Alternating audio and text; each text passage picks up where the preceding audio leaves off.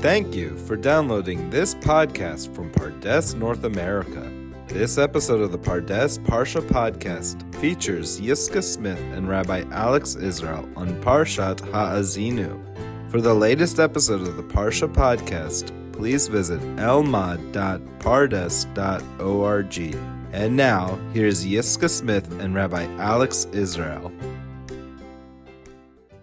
Welcome to the Pardes Parsha podcast. My name is Alex Israel. And I'm Yiska Smith. And we are both faculty members here at Pardes, here in Yerushalayim. It's a pleasure to be with you. A pleasure to be with you. I've got to say, I've been waiting for quite a while to do a podcast together with you. Very excited to hear your learning and hear your Torah. Alex, you took the words right out of, literally out. I was just going to say the same thing. Okay, so this is wonderful. This week we are reading Parshat Ha'azinu, which is quite a sobering parsha to read as we are actually between Yom Kippur and Sukkot, an interesting time of year.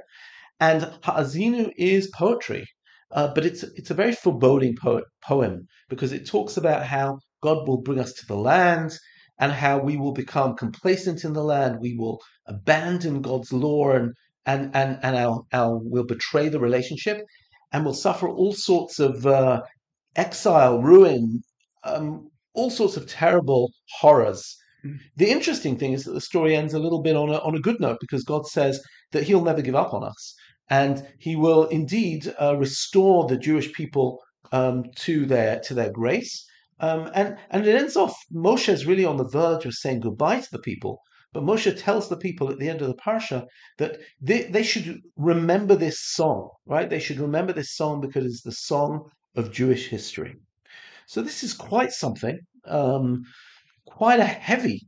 We usually think about songs. I guess you have happy songs, and sometimes you're going to have more serious, sad, bittersweet songs. Maybe Yes, this is bittersweet. yes. And Yiska, I wanted to hear. You have some amazing Torah from the Piazetzner Rebbe to share with us on a fascinating phrase here in the Parsha. So why don't you take it away and I'll see if I can add anything. Oh, great. I'm sure you can add a lot. However, before I dive into this short but very deep and profound teaching from the Piazetzner, I just want to respond to what you said at the end, that at the end, we know that God never gives up on us. Because God is not only what we refer to as our king, but God is our spiritual parent. We say Avinu Malkeinu, our father. And a parent does not give up on their children, even if the children feel far from the parent. And that's part of what I'm going to share about the Piazetzner. Great. And I just really appreciate how you mentioned that, because we're both parents. And we know there's nothing our children can do that would compromise the depth of our love and sense of wanting to protect them. We don't give up on them. We can't. And I've got to say, and that's despite the fact that sometimes children can be a little infuriating. Well, that's what Moshe comes to remind us in the beginning of Parshat Ha'azinu, which is why I'm going to share this piece with the Piazetzner. Beautiful. This comes from the very first entry in his book on spiritual practice, B'nai Machshava Tova. It's a book where it's a thin book. There are 20 entries that talk to the need to sense closeness rather than feeling far from the divine.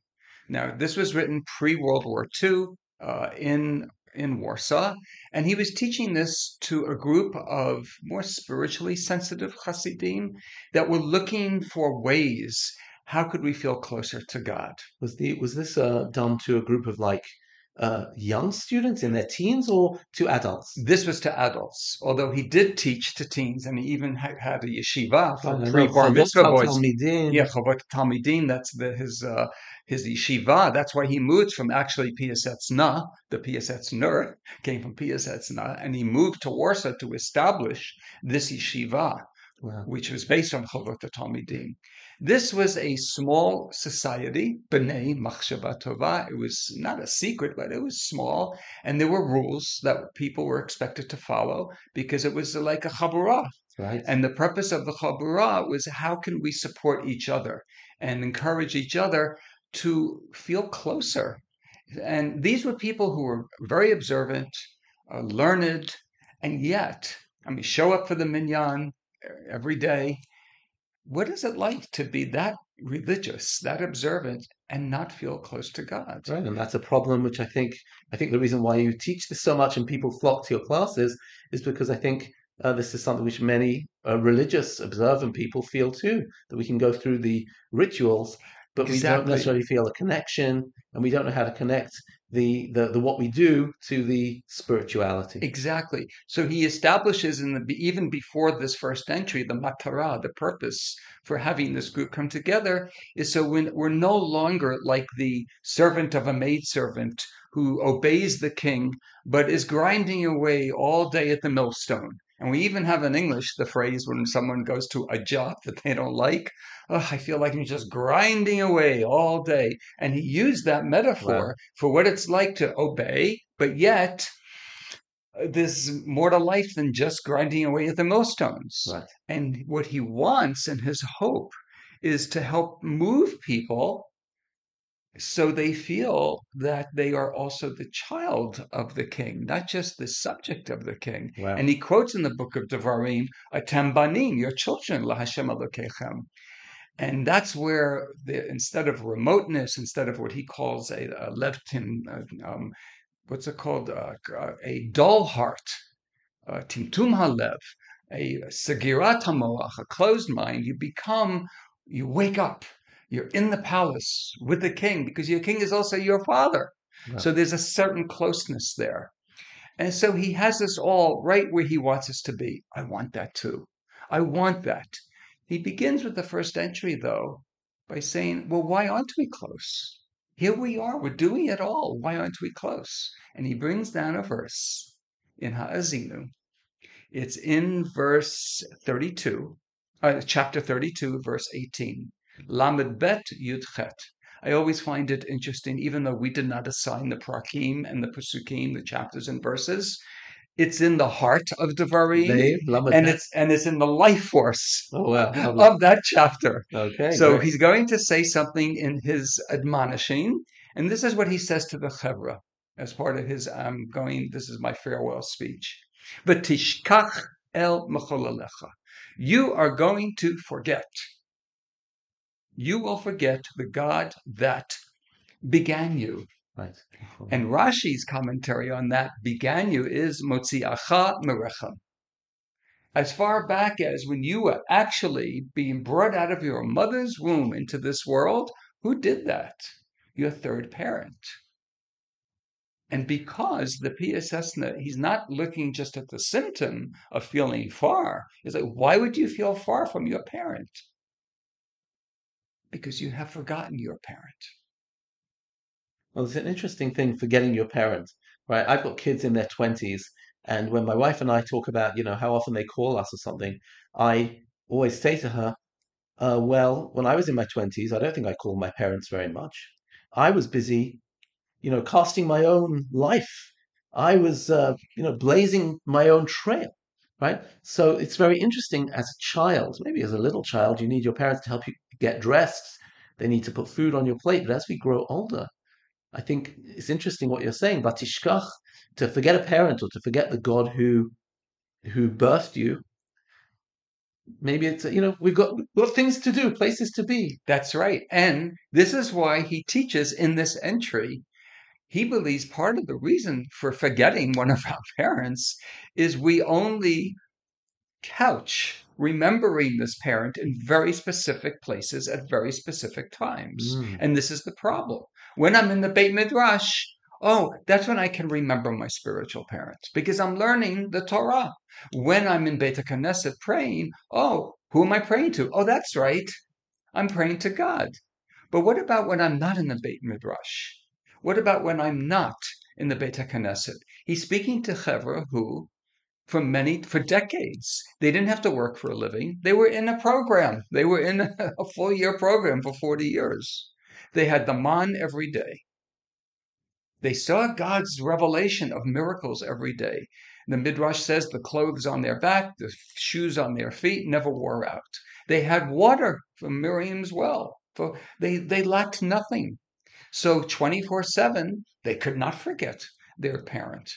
What happens though when they go into the land? What happens when you leave the Beit Midrash in Warsaw and you go to your business? Or what about you're going back home after attending a shiur to take care of the 10 kids? What happens when you don't sense God's presence? Mhm. So what comes first? So does he have a solution? He does have a solution, and that's why he wrote this book. Right. And he incorporates music, he incorporates opening your heart to your feelings.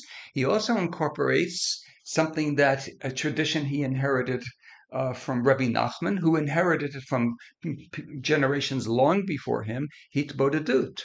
He has a whole entry that there are times when I feel spiritually more alive, spiritually inspired. Oh, wait a minute, it's not time for Shacharit. Oh, wait, it's not time for Mincha. Let me put that aside. When I go to the Beit HaKnesset, then I'll talk. No, go for a walk in nature. You know, it's interesting that you're talking about this because there's an amazing comment of the Ralbag on the opening line of the Parsha. And the opening of the line on the Parsha is, Ha'azinu Hashamayim va'adaber, let the heavens hear and let the earth hear. So first of all, the Sfat Emet talk about another Hasidic master, Yes. says that Torah doesn't belong in the heavens, it belongs in the earth too, and it needs to occupy all the space. But the Ralbag says, the next line says, it's talking about God's teaching. And it says, Ya'arof kamatar likri. Oh, I love that. I love My that. teaching is like the rain. Yeah. And he says, and then Tizal katal imarti. My words are like the dew. So especially in this part of the world, any rain or dew is very welcome. It's life-giving. But he says something very interesting. He says there's rain and there's dew. Rain are particular raindrops. The dew is like a sort of a surface moisture which falls everywhere as a film. Like a covering. A covering. And says the Ralbag, and I'm not sure where he gets it from, he says the raindrops are like the mitzvot. I have to put on my tefillin now. I've got to say, I've got to pray now. I've got to give tzedakah now. But the stories of the Torah, not the mitzvahs. The Torah is made up of laws and stories. Yes. He says the mitzvahs are like rain. The stories are like dew. Beautiful. Because the stories talk about our every little human situation, how we interact with people, questions of jealousy, questions of loneliness. All the stories that we have in the Torah, questions of leadership, dealing with all of those sticky human situations. And therefore, in the Torah, it's not enough to have, Rashi asked in the first verse of the Torah, why doesn't the Torah start with the first mitzvah? Instead, the Torah starts with a whole book of stories. A book of stories. Siporei, yeah, exactly. So he says, no, we need the stories because, stories tell us about life. That's right. And they're like the dew, whereas the mitzvot are like the rain. They deal with a specific action for a specific moment in time. And this, in fact, is another way when you asked how does he teach to what he refers to as we call in English expanded consciousness. It's a machshava ila'ah. It's a machshava tova, not contrary to bad, meaning good, but good meaning in that way of seeing the world. Wherever I go, I see God's presence. One way is to learn the Midrashim, because the Midrashim are about people sensing God's presence. And then he teaches through visualization. Close your eyes after you have learned the Midrash and see you in the Midrash. How do you see you as the handmaid at Kriyat Yamsuf, at the splitting of the sea, who can point and say, Zekeli va'anvehu, this is my God, and I will beautify, I will glorify, I will even, in another interpretation, create a dwelling for him. Wow. We've just got... We're recording this in advance, but when this will be published, it'll be published just after Yom Kippur. Before Sukkot, yeah. And Yom Kippur, we have a big high. We say at the end of Yom Kippur, Hashem Elokim, and many of us even promise that we'll be better. But we're all aware that we're going to come from this spiritual high and go into life. And maybe after Sukkot, we'll go into the humdrum.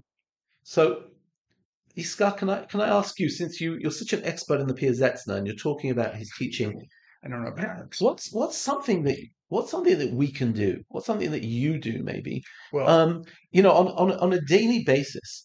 When we're in these very prosaic moments, which aren't necessarily classic religious moments, how do we? What's a practice? we do what Heschel says.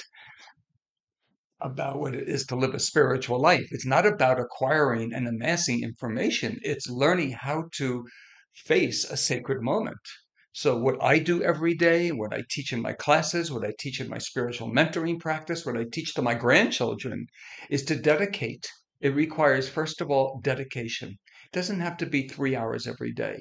It must be, though, dedicated time. Let's say 5 minutes every day where you sit by yourself. Could be if you daven every day in the Beit HaKnesset, before you daven, or after. If you don't daven, sit in home, go for a walk, sit in a park bench. It doesn't really matter. What matters is the discipline, the commitment, and the sense of accountability, not to me, but to the divine that dwells within me, that I yearn to hear that kol demamah daka, that still small So voice. during that time, what am I doing? Okay, so what you're doing, we begin at the beginning, and the beginning could be for 5 years or not. I begin every meditative contemplative practice sit with this, is directing my attention to the miracle of being breathed into. I relive what it must have been like for Adam and Chava, who were first physical earthlings. Just imagine they weren't alive yet, but they had a body. And all of a sudden, it's like the baby coming out of the womb, and Waking up. waking up. Wake up. This is the whole Tekiyat Shofar in Elul. Wake up. So dedicate 5 minutes every day. I will suggest to the audience, to the listeners, pick your 5 minutes in the morning, lunch break, before you go to sleep. The time of the day does not matter. What matters is consistency and self-discipline. And when you start directing your awareness, just becoming aware of being breathed into, you are Adam and Chava receiving the Nishmat Chaim that was blown into their nostrils is being now blown into your nostrils. And then I invite people to hold that and then to, with gentleness and with gratitude, return that. Mm. And the beginning is just to be aware. What are you feeling? What thoughts come up for you? It could be you're bored. It could be, oh, I never realized what it's like to experience breath like this. The reason why we encourage this, it keeps me in the present. You want to sense God in this world? You need to be with God in this world. And that means present. Can I ask a question? You said we also need to give it back. What does that mean? When we need to get, it's when we exhale. Actually, there's a physical movement when we exhale of moving forward, just like when we receive breath. It's like having a catch with someone. You receive the ball, your body moves back.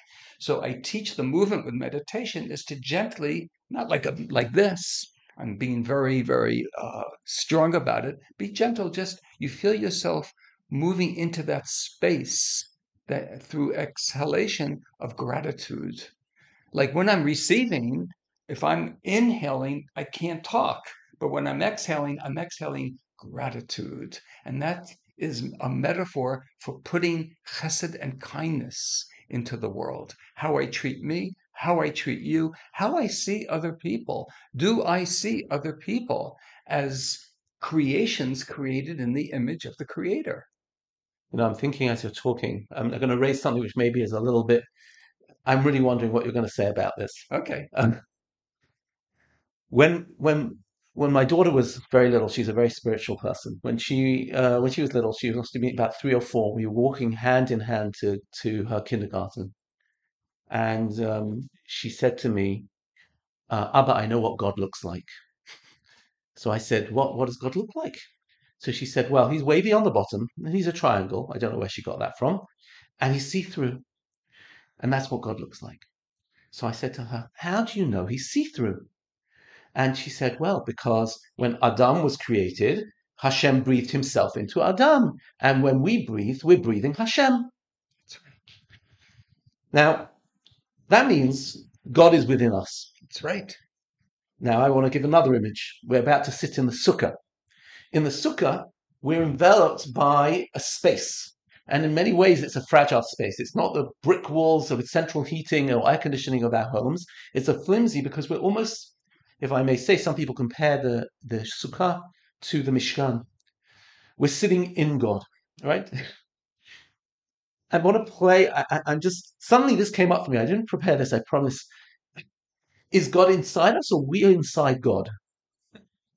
And those are two interesting images, right? Like a baby gets curls up in their mother's lap, their mother's breast, right? The baby's enveloped in their mother, and if we say God is a parent, and then we've got this idea of God being within us. Is there a difference between these two images? I call it that's beautiful, Alex. It's beautiful. And the PSS now addresses this as the divine paradox. And what he's asking of us is to move from seeing one dimension of God. God is this, from God's point of view, we believe it's all the same. It's only how we differentiate. So we have this idea of the transcendental, Ein Sof, infinite force, greater than the sum total of all of creation. And the Zohar says to that transcendental nature of God, Ein tefisa beklal. There is no catching up to that. There's no grasping that. We're finite. That's infinite. And all too often, not only in Judaism, in many of the other spiritual disciplines and religions, we tend in theology to try to hold on or grasp that. Now, as a theology, as a philosophy, that's wonderful. But the Zohar already says, don't waste your time. You'll never catch up to that. Believe in it. But what you can really actually experience and encounter in a visceral, immanent way is that is also inside of you as Elohim, which is the gematria for nature. So within natural laws, within my finite being in time and place, I can actually have a moment with the infinite. Does it make sense? No. Not within human seichel. Is it true? We believe it is. That is the divine paradox. So I am part of God because God created me. And God, everything here in this office where we're recording is part of God. Also, God is part of me.